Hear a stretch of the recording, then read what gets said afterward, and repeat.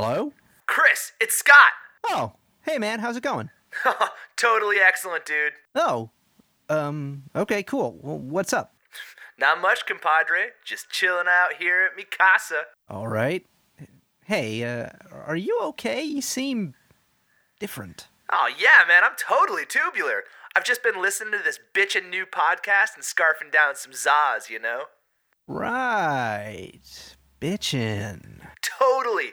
It's called Teenage Mutant Ninja Turtles Minute, and it's a completely gnarly new show that breaks down, analyzes, and discusses the 1990 live-action Turtles movie one shell-kicking minute at a time. Wait, 1 minute at a time? Like a whole episode dedicated to just, 1 minute of the movie? Oh, hey Scott, hold on a second. Dude, I have got a boss new podcast to show you. Oh my god, it's totally rad. You're gonna freak. Hey Adam, Rachel, come in, I guess. Is that Scott? Put him on speaker. Yeah, he was just telling me about Teenage Mutant... Ninja Turtles Minute? Excellent. Excellent. Rad. Dudette, how totally mondo is that show? Totally, man. I scoped so many fresh new knowledge nuggets. I feel like my brain is going to explode. Yeah, and it comes out every day of the week, so I can just max and relax and score some serious turtle time. Chris, you have to motor over to duelinggenre.com or wherever you get your podcasts and subscribe to Teenage Mutant Ninja Turtles Minute right now. Yeah, okay, I just... Am I gonna start talking like that? Yo, Connor, don't be a spaz. Yeah, be wicked. Bodacious. Righteous. Fresh. So, bro, what's it gonna be? You gonna check out Teenage Mutant Ninja Turtles Minute or what? Well, I guess there's only one thing to say. Cowabunga! Yeah! Party! Teenage Mutant Ninja Turtles Minute, available July 31st on duelinggenre.com or wherever you get your podcasts.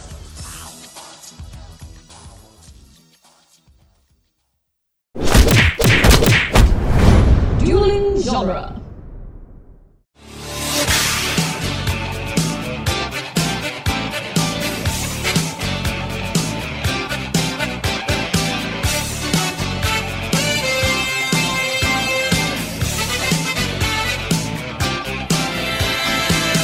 Welcome again to Back to the Future Minute, the daily podcast where we analyzed the movie Back to the Future Part 3, one paradox talking minute at a time. I'm Scott Corelli. I'm Nick Jimenez in the news. Is that what we're doing today?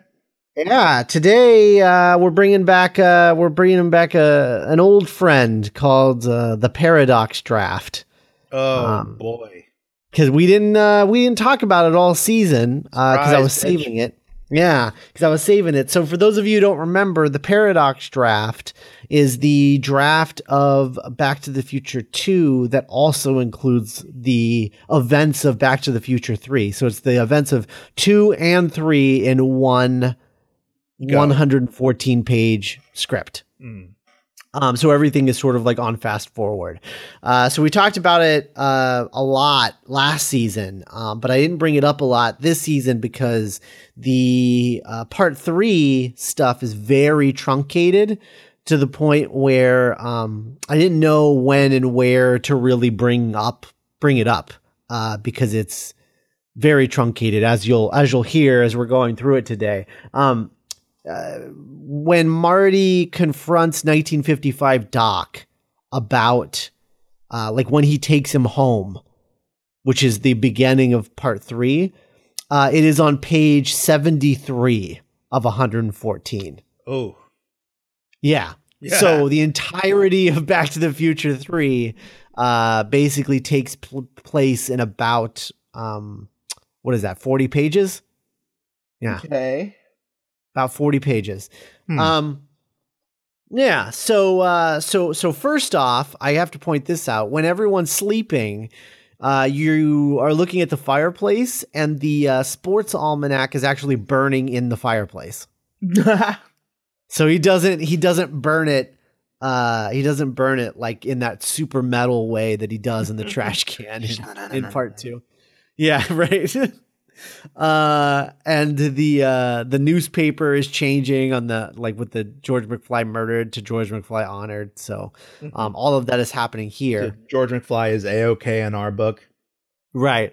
And so, Doc is already reading the letter from himself out loud to Marty, and then they go to the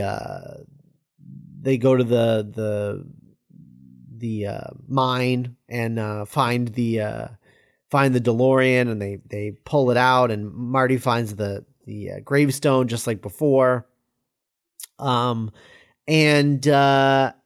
What's interesting though is that they don't go investigate anything. Marty sees the tombstone, and then Doc is like, "What's wrong?" And he's like, nothing." And then he just takes a picture of the tombstone and doesn't tell Doc anything. Yeah, so he keeps it to himself. Okay. And then what happens is actually and I kind of like this because it actually does it makes sense. The DeLorean being stuck in the mine for like 100 years or 70 years, it doesn't work anymore. Yes. So when they're sending him Back to the Future, which is what Doc thinks they're doing, and then Marty resets the time circuits as once he's alone inside the inside the DeLorean, which is sort of like a callback to the first film when he's like, "Oh, what do you mean? I got all the time in the world. Like I'm in a time machine. I'll just set it back 5 minutes early and blah blah blah." Yeah, I had more time. Yeah, it's sort of a callback to that. But the car doesn't work, so what he does is he sets it in neutral, and then Doc pushes him with his truck up to 88 miles per hour. So they fix the time circuits with like the vacuum tubes and everything. But they don't fix the car because they don't have any way of fixing the car. So they just fix the time circuits. And then Doc pushes him up to 88 miles per hour the way the train will later. Because it's actually Marty's idea to push the DeLorean with a train. Marty had an later idea? In the movie. Yeah. Well, it's his idea. Well, not technically. It's like his idea in so much as he's copying Doc. Doc's idea of pushing the DeLorean. So, so here's what's really interesting. So, first of all, he appears back in 1980 or in 1888, not 1885. So it's not that solid 100 year, 70 year thing. It's a little off because they decided to make it 88 for some reason. But when he first shows up, it's actually not a Native American tribe running toward him. It's just cattle. Like wild cattle. That's less problematic, but a lot less cinematic. Yeah.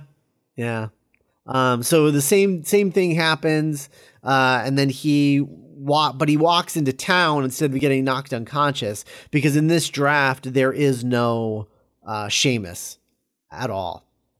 So he walks into town, and when he gets so he just goes to town with no help. Right. Yeah. He just sees a sign that says Hill Valley 2 miles and then goes. It's already a downgrade for me.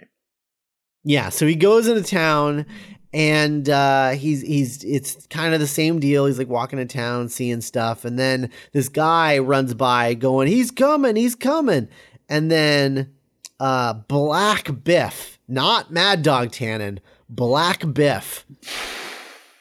Shows up with his guys, and he's like, "What you doing in my street, runt?" And Marty's like, "Huh?" And he's like, "I charge cash money for any egg-sucking tin horn gutter trash standing in my street when I come to town. How much you got?" Marty says, "Nothing." And then Black Biff tells his guy to check his teeth for gold or silver. And there's nothing. And then we get the dance thing. So he's like, well, let's see how good those shoes are for those fancy engine shoes are for dancing. And he starts doing the moonwalk. And that whole thing. Good. I'm glad that transcended drafts. Yeah. In the middle of the street this time, not in the saloon. Even better. Yeah. And then, does he have a little Jamon dialogue?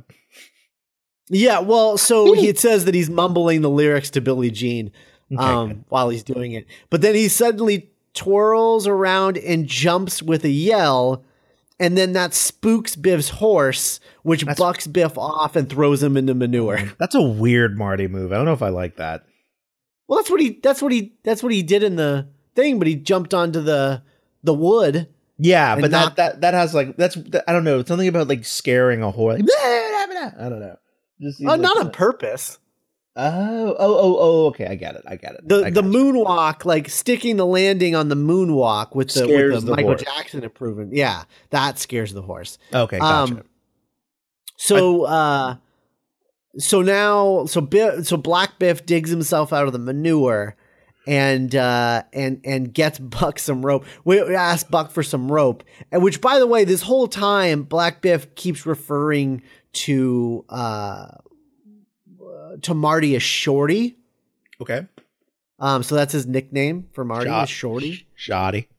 Yeah. So he says, Buck, give me a rope. And Marty's like, what are you going to do? And Black Biff says, I'm going to make you taller, Shorty. And then he wraps the rope around Marty's neck and hauls him off down the street and up the courthouse. And then Doc shows up and does his thing. It'll shoot the fleas off a dog at 500 yards. Wow, such a good moment. Yeah, such a good moment. But wait, it's about to get better. So he's like, it'll shoot the fleas off a dog at 500 yards, and they have their whole thing. And he says, Black Biff says, I don't see where you're in any position to be telling me anything. 3 guns against 1, and I haven't even drawn yet, because he's talking about his boys. Right. He's like, the odds ain't exactly in your favor. And then I'm just going to read the script as is. We hear the sound of shotguns cocking. Clara off screen. 3 against 2, Tannen. Everybody turns. Clara is standing in the street holding an intimidating weapon that is 4 sawed-off shotgun barrels mounted in a fan-shape arrangement in a yoke on a 4-trigger stock. Clara looks like a school teacher, but is a badass in this moment. She says, I've got 4 barrels loaded with double-aught buck, nails, broken glass, and shiny new dimes. That means if I can see it, I can hit it. Invented by Emmett Brown for home defense and security. He calls it the Terminator. Would you care for a demonstration?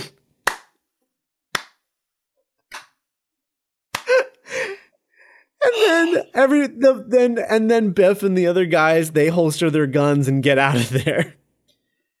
God damn it. So the big difference here is that when we come out into the Old West, Doc and Clara are already a thing.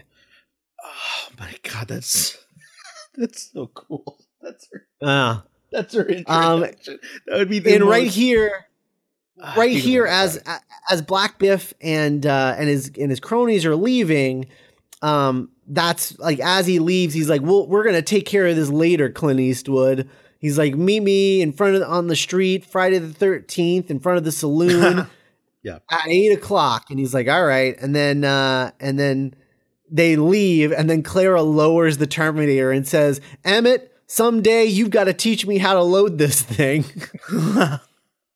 So it wasn't even loaded. She's just a badass. Oh my God. Yeah. And so Marty and Doc hug, and then they go back to the blacksmith shop, and Clara enters with food, and they're eating dinner and stuff together, just like the scene with Marty and Seamus and his family. And so it's just Clara talking about how she and Doc met, and is it the same? Does it still involve Clayton Ravine? Yeah, I mean, basically, yeah. Like, it's all, but him a badge. Yeah, but it's all off screen, and Marty refers to him as the Doc, and she goes, the Doc, and he's like Doc Brown. I mean Emmett, and she goes, he's actually a doctor. He's so modest. I knew he was more than a blacksmith. He's delivering a wagon he repaired for Farmer Peabody. I expect him back soon because I guess like Doc like left for a second. And then he's like, wow. She's like, wow, Dr. Emmett Brown. He is the most brilliant man I've ever met. Even when I don't know what he's talking about, I just love hearing him talk about it. And he's wonderful with the children. And then Marty goes, children? What children? And then Clara says, Martin. Clara says, the school children. I teach school part-time and Emmett helps with the science lessons. I've been, and so like Emmett. That's adorable. Emmett goes and teaches science like he's like Bill Nye the Science Guy in 1888. Oh, damn it. I love this draft. Yeah. Like, I don't regret what happened, but this is just such a delight. Yeah. Okay, it's really nice. Yeah. Okay, so Doc enters and he's like, "Oh, I see you two have already met." And Marty's like, "Yeah, Clara's making me feel right at home." And he's like, let's see here. Your Clara was really good, Clara, by the way. Like, she's a little bit more like country than Mary Steenburgen. Like, I'm almost picturing like this Clara being like Holly Hunter. Yeah. So then Clara says, well, now that you're back, Emmett, I've got a night school lesson to give Clint. I hope to see you later, Emmett. I know I'll see you later. And she leaves. She gives him a kiss. She's a dime, right, yo? Doc is a little embarrassed, and then she leaves. And then as soon as she leaves, Doc goes, "She doesn't know I'm from the future or about the time machine, so watch what you say." And Marty goes, "I figured." Look, I don't need any of your sass today. So Doc says, "So what did you think of her?" And he's like, "She's great, Doc." And he takes a bite of the food and says, "And she's a great cook too. What is this stuff anyway?" And Doc says, "Rattlesnake," and Marty spits it out. Michael J. Fox would have killed that. Yeah, and then he says, "Actually, Clara may be moving back east. I really want her to stay, so I'm seriously considering popping the question. What do you think?" This is weird. Now it's weird. Hold on. Keep going. I'm sorry. Why is it weird? I don't know, man. It is a lot of catch up for Marty. Well, I mean, I like it because it sort of sets in stone like just how long he's been there, that he's like built this relationship, right? And it's not like a weekend romance like it is in the movie, which is fine, and we accept it for what it is in the movie. Yeah, but this is like a stable, long relationship. Yeah, they've been in a long relationship, and Doc is like thinking about like proposing. Mm-hmm. And so why wouldn't?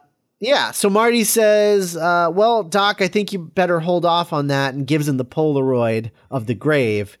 Right. And he's like, oh my God, Great Scott, Tannen's actually going to shoot me on Friday. This changes everything. Does he still owe him $80? Yeah, for throwing the shoe. Same thing. And so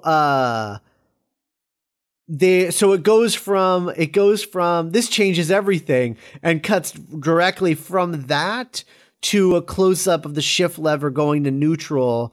Marty behind the wheel shouting, "Ready, Doc!"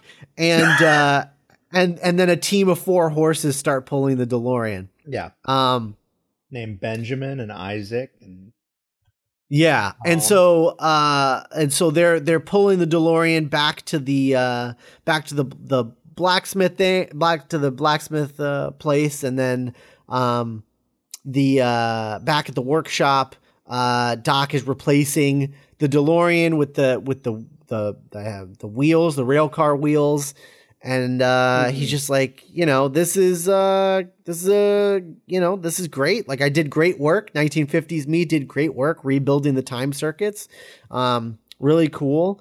And he starts loading up the car with all the stuff that they need to take back with them, because they can't like leave the hoverboard or anything like that in 1880s. And he's like, all right, well, I guess we should be getting out of there. So they go through the whole plan with the train and the toy train, and he's like explaining everything about the windmill and all of that stuff. Okay. And then now we cut to like the next day, and Marty's dressed in Western clothes. He's like coming out of a general store with some food items and things. And the barber says he passes the barber and sees like the blank tombstone. And he's like, oh, Jesus, who died? And the barber says, nobody yet, but tomorrow's Friday the 13th. And on Friday the 13th, Black Biff always kills somebody. So we're going to need it whether we're going to need it regardless. And he's like, Marty's like, okay, yeah. Once a year, we're attacked by Jason Voorhees. Yeah. They literally turn Black Biff into Jason Voorhees. It's really silly. So every Friday the 13th. Yeah. He kills someone every Friday the 13th. So then Doc or Marty goes back to the blacksmith shop, but then hears Clara and Doc and sort of pauses and just like watches them from outside. And Clara says, so I've decided not to leave town tomorrow after all. I'm going to stay in Hill Valley. And Doc's like, you are? And she says, yeah, so I'd like to accept your invitation to the barn dance Saturday night. And I'll cook you dinner on Sunday night. And Doc's like, oh, well, that's wonderful. And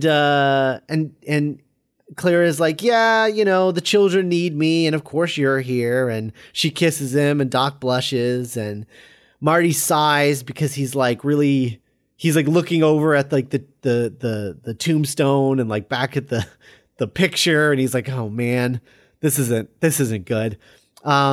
And so, now Doc like just doesn't really know what to do. He's like, I can't stay because I might die, but now Clara's staying and she's a really special woman, that she's the kind of person that I've been looking for my whole life. And now that I found her, I want to spend the future with her. And Marty's like, but this is your future if you stay here. He's like waving the Polaroid around. And he's like, oh man, like, I don't know what to do. And then Doc finally is like, no, you know what? I'm a scientist. I have to be scientific about it. We're going to return to 1985 and I'm going to destroy that machine. Even if it's painful.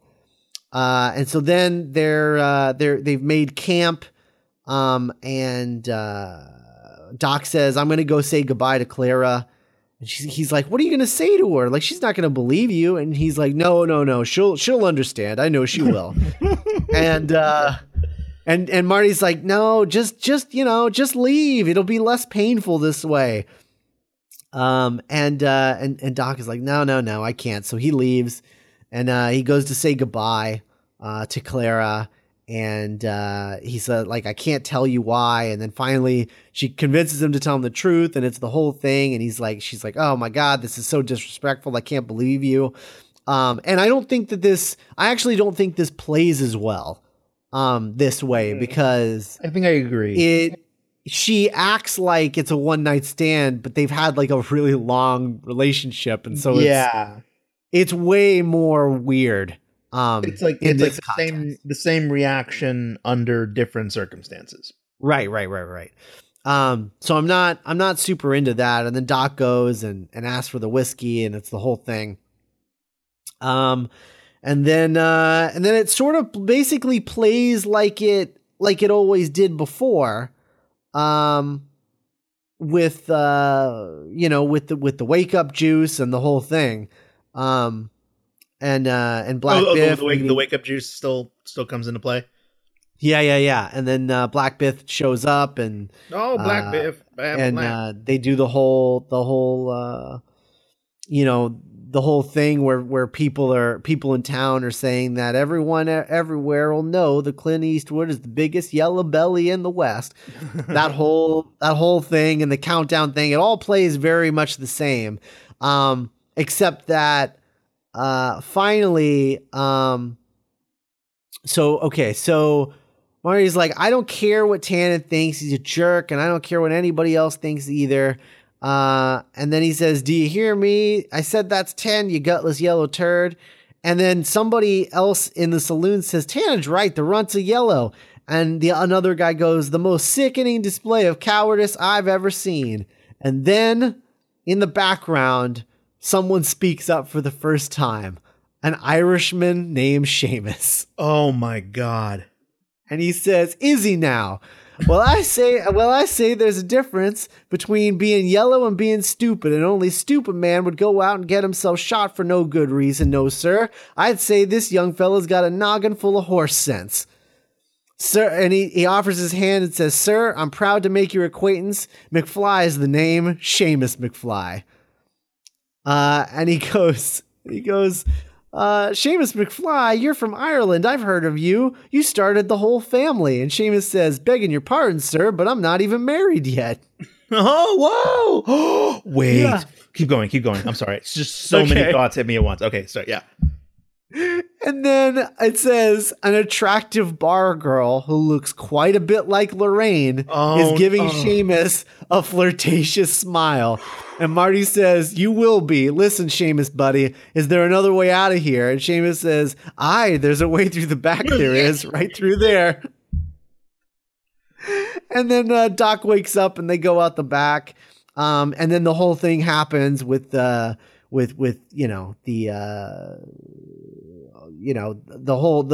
so like he runs out the thing, and there's it's the cast iron belly stove and the whole thing, and then he gets Doc, and the conductor is on the train, and Clara's going back out of town, which this makes sense because Clara was saying she was going to leave town. And she was only staying for Doc. Right. And now that Doc's not in the equation, she's like, well, I might as well leave. Yeah, okay. Yeah, so it actually plays better in this draft. And then she overhears the salesman that Doc was talking to in the saloon, and then she leaves, tries to go back into town. It's the whole thing, and then the whole thing happens again with the iron door and all of that stuff. And some boy runs up after it happens and says, wow, armor. How'd you think of that, mister? And Marty says, I saw it in a Clint Eastwood movie. That's insane to me. Everything you know. Oh, sorry. Wait. It gets better. So he says, where'd you think of that, mister? And Marty says, I saw it in a Clint Eastwood movie. And the boy says, movie? What's a movie? And Marty says, you'll find out. And then the boy's father says, move along, DW, move along. And the barber says, that little Griffith boy can't hold him down. D.W. Griffith.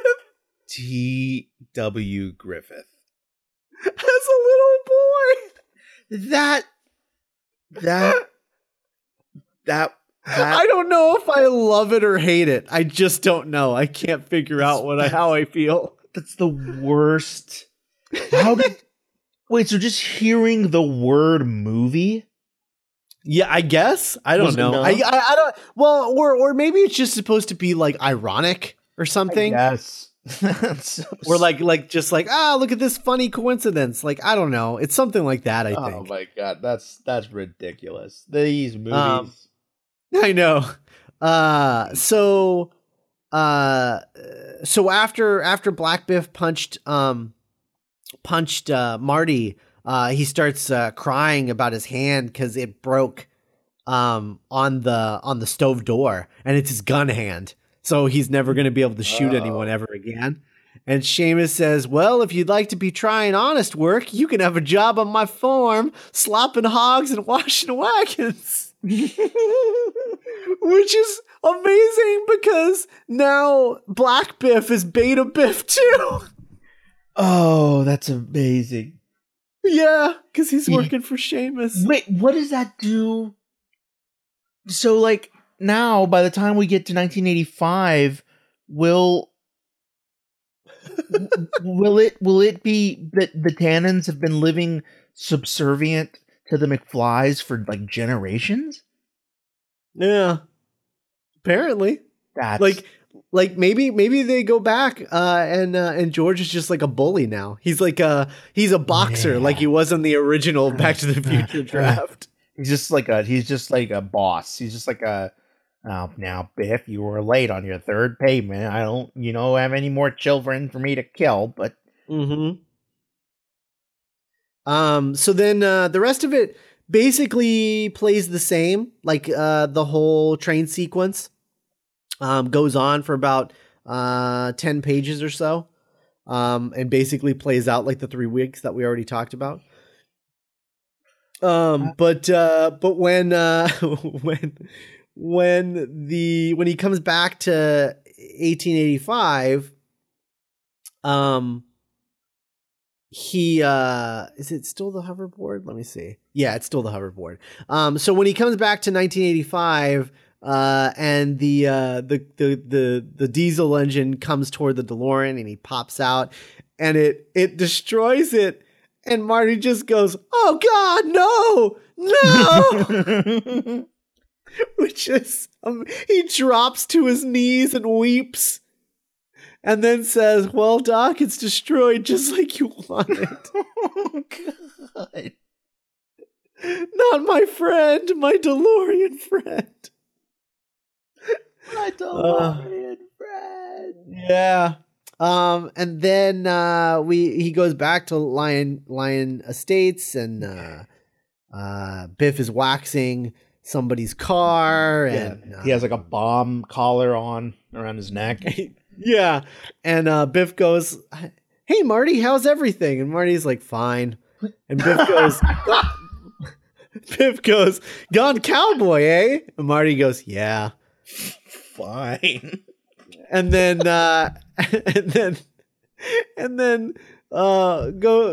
goes home, and George and Lorraine, they pull into the driveway in their BMW, and George goes, "Marty, what on earth are you wearing?" And Marty's like, "It's a long story." Lorraine says, "Where have you been? I thought you and Jennifer were at the lake." And Marty goes, "Jennifer! Oh God, Jennifer!" And then runs away. That's so much better than the movie version. And goes to Jennifer's house and wakes her up, and she, like, it's the same thing. And then they're like they're in Marty's truck, and like, "How do you feel? Are you all right?" "I think so. Wow. Like, I had this dream." And I don't care. He was like, "Well," Marty's like, "Well, everything's fine now, sort of." He's way more sad about the DeLorean being destroyed and about never seeing Doc again. Like, way more sad. He's just very despondent. And then the Needles shows up, and they do the whole thing. And Mr. Rolls Royce and Jennifer says, and Jennifer says, "It erased." And then Marty takes a beat and goes, "Well, maybe our future hasn't been written yet." Shut up, Marty. And she smiles. And then they go to the train tracks for the wreckage, and Marty gets out and Jennifer gets out, and she's like, "I don't understand. What are we doing here?" And Marty goes, "I'll be just a minute." And then is like looking around, and he finds the flux capacitor, but it's broken, and so then he like sighs because I think he was trying to go back and was like, "Maybe I can install this in my truck and I can travel in time." Yeah, that's it. That's the ticket. The power is mine. Yeah, and but the flux capacitor is destroyed too, so he's like, "Oh man." And then the steam locomotive shows up, and Doc is in the cab wearing an engineer's hat, not a top hat. Okay, cool. And but the train has been modified, with big Tesla coils, condensers. Ooh, way weird. Yeah, Tesla coils, and Not a fan of that. yeah, and I mean, that's basically what they did. It's just not they were like, well, we can't do Tesla coils, so we'll do these little spiral deals.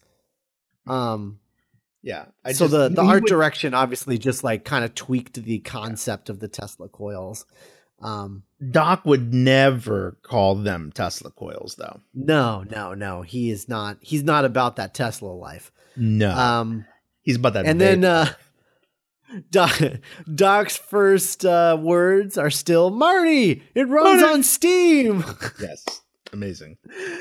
And then Clara and Jules and Vern and Einstein are all there. And it's the same thing. Except that Jennifer says, Dr. Brown, I just want to know one thing. What happens to Marty and me in the future? And Doc says, that's up to you. Your future hasn't been written. No one's has. For better or worse, your future is what you make it. So make it a good one, both of you. And then he winks. And then he says, and then it's the line. He's like, so we will, Doc. What about you? Are you going back to the future? And Doc says, nope, already been there. And then it flies off and rolls the end credits. So yeah, I mean, it's like the same movie, just truncated. God, this might be my favorite episode. Really? Of the show. Yeah. Friggin' what? Just delight after delight. Yeah. What's crazy is I love that Doc is introduced with his gun, and then Clara is introduced with an even bigger, scarier gun. That was incredible. But like, what's crazy is like all of that sounds amazing, and like the Seamus Maggie meet cute, and that's amazing. She's a bartender in a saloon, but it doesn't. I still love 3 a lot. Mm-hmm. It's crazy how like you can love both versions. You're so happy for what happened, but God, how many? What's even crazy is I bet every movie you love, especially the big franchise studio movies, have drafts like this that are insane. Yeah, probably. Movies, man. I know Spider-Man definitely does. Oh, hell yeah. The James Cameron draft is yeah. And the Michael Chabon draft of Spider-Man 2. Oh, right. Yeah, we'll be talking about that next season on that show.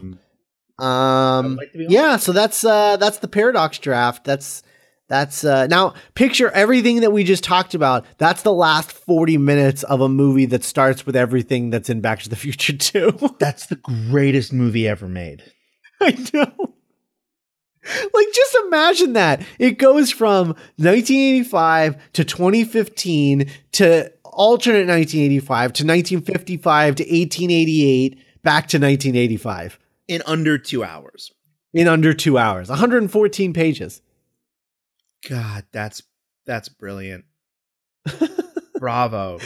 That movie would be it just feel like Whiplash. Like, it's just not the movie Whiplash, but just but in the best Whiplash way, in general. like, yeah. Under 2 hours. Bravo. Yeah, it's crazy. Absolutely nuts. So that's the Paradox draft, and tomorrow we'll be back to talk about your emails that you sent us. We'll have a couple of mailbag episodes. Mm-hmm. Yeah, so we'll be back tomorrow. Bye, guys. Bye, everybody.